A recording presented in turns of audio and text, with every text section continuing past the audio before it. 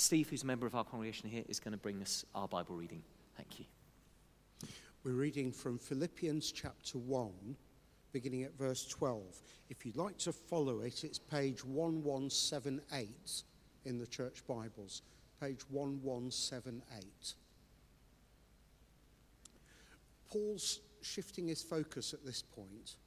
In the first part of the letter, he's been speaking about his relationship with the Philippians and praying for them. And now he switches to talk about his situation. And that's where we pick it up in verse 12. Because he's in prison, and clearly the Philippians are concerned. So he's responding to that concern in what he's saying now. Philippians 1:12. Now, I want you to know, sisters and brothers, that what's happened to me has really served to advance the gospel. As a result, it's become clear throughout the whole palace guard and to everyone else that I'm in chains for Christ. Because of my chains, most of the brothers and sisters in the Lord have been encouraged to speak the word of God more courageously and fearlessly. It is true that some preach Christ out of envy and rivalry, but others out of goodwill. The latter do so in love, knowing that I'm put here for the defense of the gospel. The former preach Christ out of selfish ambition, not sincerely, supposing that they can stir up trouble for me while I'm in chains. But what does it matter? The important thing is that in every way, whether from false motives or true, Christ is preached. And because of this, I rejoice. Yes, and I will continue to rejoice. For I know that through your prayers and the help given by the Spirit of Jesus Christ, what has happened to me will turn out for my deliverance. I eagerly expect and hope that I will in no way be ashamed, but will always have sufficient courage, so that now and always Christ will be exalted in my body, whether by life or by death. For to me, to live is Christ, and to die is gain. For if I'm to go on living in the body, this will mean fruitful labor for me. Yet what shall I choose? I do not know. I'm torn between the two. I desire to depart and be with Christ, which is better by far. But it's more necessary for you that I remain in the body. Convinced of this, I know that I will remain, and I will continue with all of you for your progress and joy in the faith, so that through my being with you again, your joy in Christ Jesus will overflow on account of me. This is the word of the Lord. Thanks be to God. Thanks, Steve. Do keep that open in front of you, and we're going to continue our walk together through Paul's letter to the Philippians. When we started our little series last week, we were reflecting on the power of letters, that rare these days, perhaps even dying art of picking up a pen and actually writing something on paper. And we were talking about the power that a letter written from the heart between friends can have, and how long they can last in our memories and what an impact they can have. And we talked about the fact that Paul was writing in around about AD 60, almost certainly from, we know, imprisoned, possibly under house arrest, probably from Rome, to a group of people that he'd met around 10 years earlier, as he had arrived in Philippi, as he'd founded the church, as he had established a first sort of group of believers there, and had been back to visit them maybe 2 or 3 times since. And now he's in prison. He's very grateful for the fact they've sent a gift to him, and he is writing to them, partly to say thank you for that, partly to reassure them about how he is, but also, and especially, to build up their faith, to build into them resilience, because he knows that opposition will come, and faithfulness to Jesus. And there is this wonderful note of joy that runs through this whole book. Last time, as we were looking at the first 11 verses, what we call the first 11 verses, just the start of his letter, we were seeing that where Paul starts is with identity. His first few words are all about who he is and who they are, and therefore who we are. He talks about being a slave of Christ and that they are saints in Christ Jesus. And both, whether you're a slave or whether you're a saint, both words have very similar sort of center of gravity, which is that you belong. If you're a slave, you belong, if you like, literally to someone else. You are their property. If you're a saint, it's a word that in the Bible means set apart, belonging to, wholly theirs. A slave, a saint, we belong. And he talks about how he and they live out that belonging in terms of their generosity to him, in terms of their resilience in the face of hardship, and in terms of living a wise and godly and blameless life. That's how he's kicked his letter off. He says, you need to know who you are. You belong to Jesus. You are his slave, which sounds difficult and harsh until you realize just a few sentences later in his letter, we'll come to it in a couple of weeks' time, that Jesus effectively became a slave to and for us. We give everything to the one who's already given everything for us. We're his saints. That means we've been set apart. We belong to him. And therefore we live out of that identity. And then we come, as Steve's mentioned to us, we come to a part of a letter where he sort of turns from them back to himself. And it's only a brief bit of this letter. This isn't a letter of moaning. This isn't a letter of sort of self-centeredness. This isn't a letter which I would write if I were in prison, where I'd be going, this is terrible, get me out of here, it's horrible, I shouldn't be. I mean, I could write you my letter that this would be, but no, Paul doesn't do that. He is under arrest. He is imprisoned for something that is entirely unjust. He's probably in fairly difficult circumstances, and yet actually his focus isn't on him. But for a few sentences, he does talk about his imprisonment, but he does so with an incredible note of joy, a recurring note of joy. If you listen to music, whether it's music that might be in the charts or music that you might play with an orchestra, one of the things that happens an awful lot in music is that sense of a recurring theme, something that sort of threads a piece together. It might be a few notes that recur. It might be a key signature it keeps returning to. It might be a rhythm, but something that just says, don't forget, this is what we are, this is who we are, this is what this piece is about. And in Philippians, and particularly in these few verses, the note is joy. The part that Steve's just read for us breaks up into two halves. Verses 12 to the first part of verse 18 has Paul looking to his recent past and his present, effectively saying to him, these are my circumstances. This is what's happened to me. This is what is happening to me.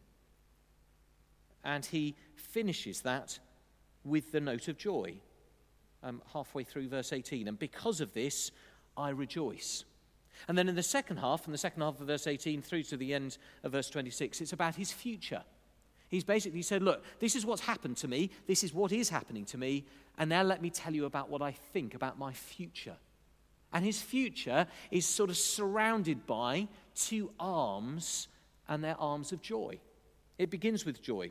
Yes, and I will continue to rejoice. And then it ends with joy. Verse 25, I will remain and I will continue with all of you for your progress and joy in the faith, so that through my being with you again, your joy in Jesus Christ. There is this note of joy. He looks to his past. He's been arrested. That's actually a big deal, far bigger than we might even begin to imagine. It's a big deal because of what being arrested in those days and in that part of the world would have meant. It didn't mean particularly a safe environment. It didn't mean an environment where you would be necessarily fed, where a place would be warm enough. I know, ironic, sitting in a cold church, but there wouldn't be a sense of, blankets and a heater or, food to go down and get in the canteen. You were pretty much on your own. And unless people sent you food and looked after you from on outside, you were entirely vulnerable. But also, if you think about it, Paul's job, more than just his job, his entire calling, his entire life was about being on the move. He was an apostle. He was a roving apostle. It was like saying to a footballer, we're going to tie your legs together. Like saying to a concert pianist, we're going to tie your hands behind your back. Here was Paul, whose entire raison d'etre, his entire life was about traveling around that part of the world, telling people the good news of Jesus. And he was under house arrest. He tells them about how he's got to where he's got to. He tells them about his current circumstances. And as he looks to his future, he acknowledges what they would know, but he says it out loud effectively, and this could mean that he dies. This isn't simply about how long might he be in prison for. This is the question of, will he be put to death? So whether you look at his current circumstances and how he's got there, or whether you look to his future, it's pretty bleak. Now, actually, we've only got one question to ask this morning. How on earth, why on earth, can Paul talk of joy in the midst of that? How on earth, why on earth, can Paul talk of joy in the midst of that? I've been thinking about it a lot this week, and it seems to me that there's a few possible explanations that if you just said it as baldly as that, here's somebody in these circumstances and they're joyful, that we might assume. One is denial. I think I'm fairly good at denial. It's got me out of a few scrapes in life, but generally it more gets me into trouble. As a teenager and as a student, I was very good at denial when it came to deadlines. I think my staff team and colleagues would say I'm still pretty good at denial about deadlines. I really can ride right up to the minute that something's due, and it doesn't terribly stress me or traumatize me. Denial can be quite useful. Of course, denial isn't very useful when the thing that we're in denial of is as potentially life-changing as what Paul was going through. It's no good being in denial when you're rotting away in prison, when you're meant to be out there spreading the good news. It's no good being in denial when your future might involve execution.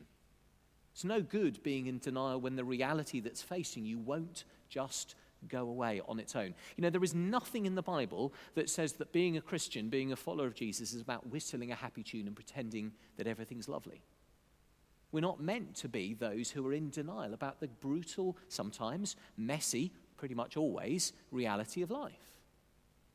You don't have to read very much of the Bible to find that it's there on virtually every page. The reality of human life lived out in all its messiness. Yes, its glory and its beauty and its happiness and its love and friendship, but also its seeming brutality and at times awfulness and difficulty and fearfulness. It's one of the reasons that when we gather, we often pray, because we want to pray into the reality of our world. We've prayed this morning about two big realities that we're facing that no Christian should be in denial of. On the one hand, the reality of climate change and what's happening in our environment and the human part of that. And on the other hand, what's happening in our democracy and in our parliament and in our communities. Neither of those realities are things we should be in denial about. And I don't believe for one moment that Paul is in denial about his suffering and potential future. So if it's not denial, and he clearly doesn't seem to be in denial, he's writing about it pretty openly, what else could it be? Well, for some, having this sort of attitude to suffering can come out of a somewhat warped view of what being faithful to a cause can mean. A sort of martyr complex. You've probably met them at some point in life. Those who actually take some sort of warped pride in being on the receiving end of rough times. It's almost the more that life is against them, the more they must be doing the right thing. Most of us have done it at some point, and it's a sort of defense mechanism. It basically says, if everything's going wrong and if everybody's against me, that must mean I'm right. Now, of course, sometimes that's true, but oftentimes it really isn't. If you're driving the wrong way down a road, just because everybody else is driving against you doesn't mean that you are the sole one person who's got it right. Actually, it just means you've taken a wrong turn. Paul doesn't glory in his suffering in the sense of wearing it as a badge of something he's achieved. There is a subtlety in this, because there are places in Paul's writing where he wears it as a badge of honor that God has counted him worthy of suffering, Because he looks at Jesus and says, Jesus suffered, who am I not to? I get to take part, in a sense, in a little bit of what he has gone through. But there isn't a sense of, well, hey, I'm suffering. If you read the letter of 1 Corinthians, you find Paul there in really quite a dark place in the midst of suffering. Not happy about it, not glorying in it, but really weighed down by it. That's not where his joy comes from. Neither from denial, nor in some sort of warped taking pleasure in it. Actually, where his joy comes from, most of all, is in his confidence in the God who holds the universe together. And as he has confidence in him, he's able to see very clearly, with the eyes that Jesus gives him, his suffering in a different light. He sees a reality that others maybe can't see. Part of that reality, we see it there in the first few verses 12 to 14, has to do with the fact that he recognizes that in his suffering and in how he deals with his suffering, he has great influence on others. He has great influence on others. Now, I want you to know, sisters and brothers, that what has happened to me has really served to advance the gospel. Verse 14, because of my chains, most of the sisters and brothers in the Lord have been encouraged to speak the word of God more courageously and fearlessly. He doesn't underestimate the impact that his imprisonment and that how he's dealing with it is having on other Christians. And actually is having on those outside the church looking in.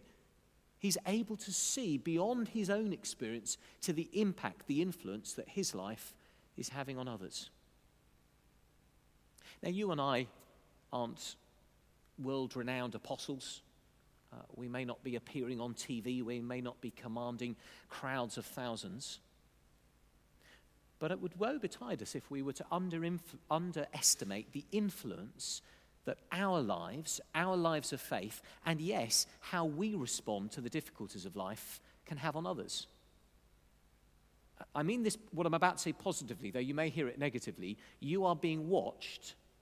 I am being watched all the time. If you're a parent, you're definitely being watched by your kids. If you're a neighbor, if you're in work, if you're a friend, you're being watched by the people that you live around, that you live with, that you work with.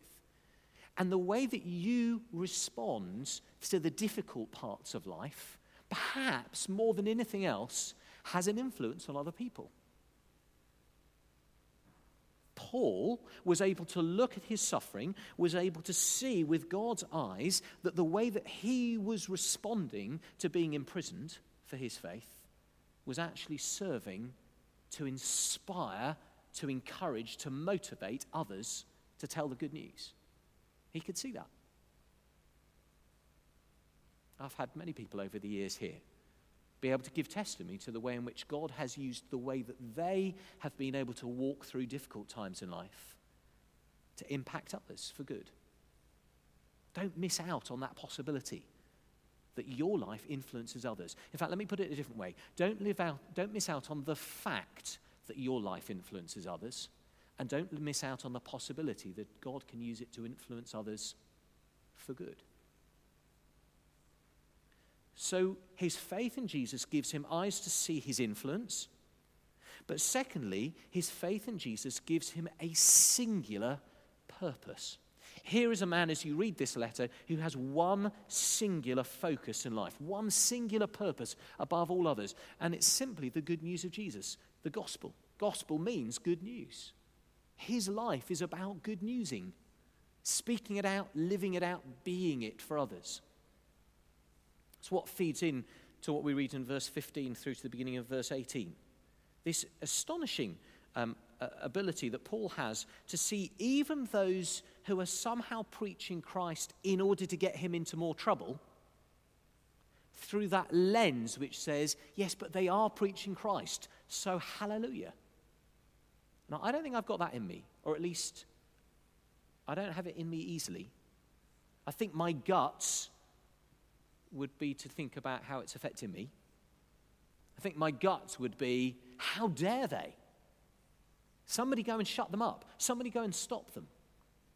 What a terrible motivation to preach Christ in order to get me into more trouble.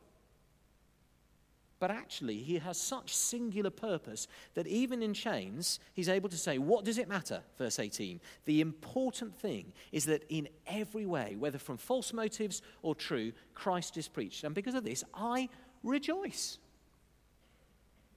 Yet again, as we talked about last week, Paul's joy comes not from his circumstances. Paul's joy comes not from his history. And as we're about to find out, Paul's joy comes not from his prospects. Paul's joy comes from knowing Jesus and being known and loved by him. But there is one thing more than anything else that gives him this ability to be a person of joy in the midst of suffering. And it's simply that he is convinced that there is someone who holds his life in his hands who loves him. Someone who holds his life in their hands who loves him.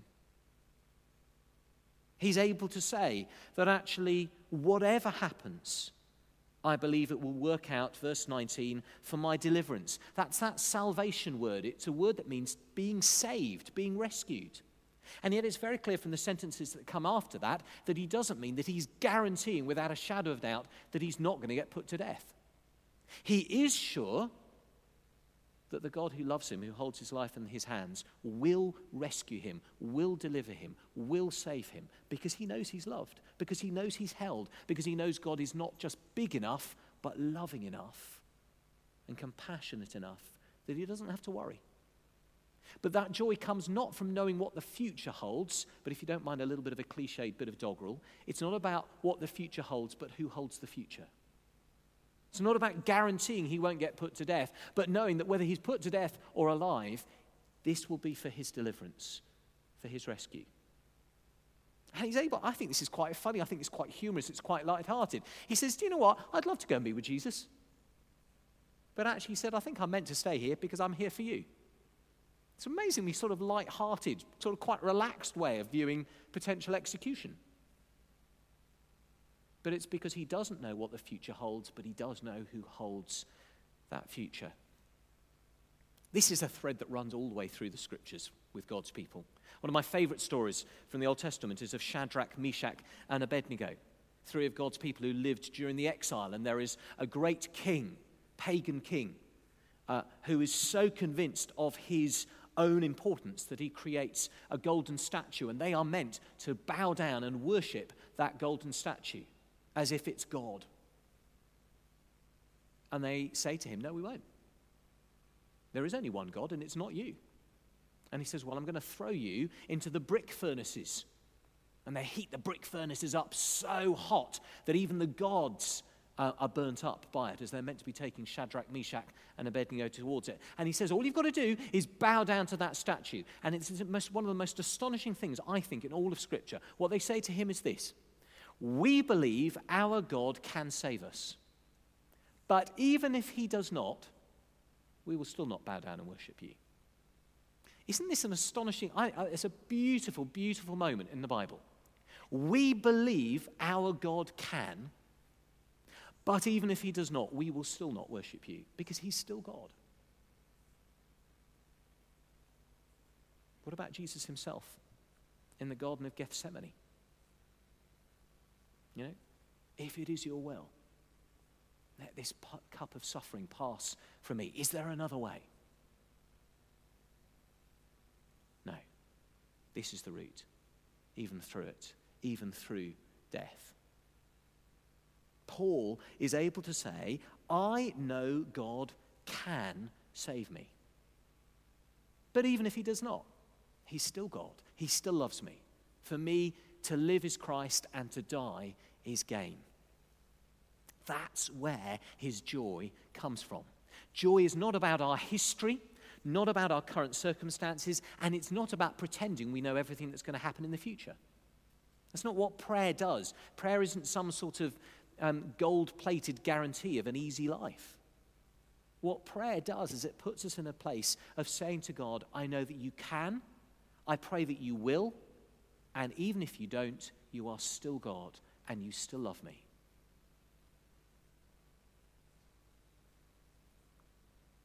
Paul's joy is threaded through Philippians. It's threaded through Philippians not because he was somehow in denial, putting his fingers in his ears, closing his eyes and whistling a happy tune. He knew he was in trouble. Paul simply knew Jesus. He knew that his life was safe in Jesus' hands. He knew that Jesus could save him. He, I suspect, prayed that he would save him.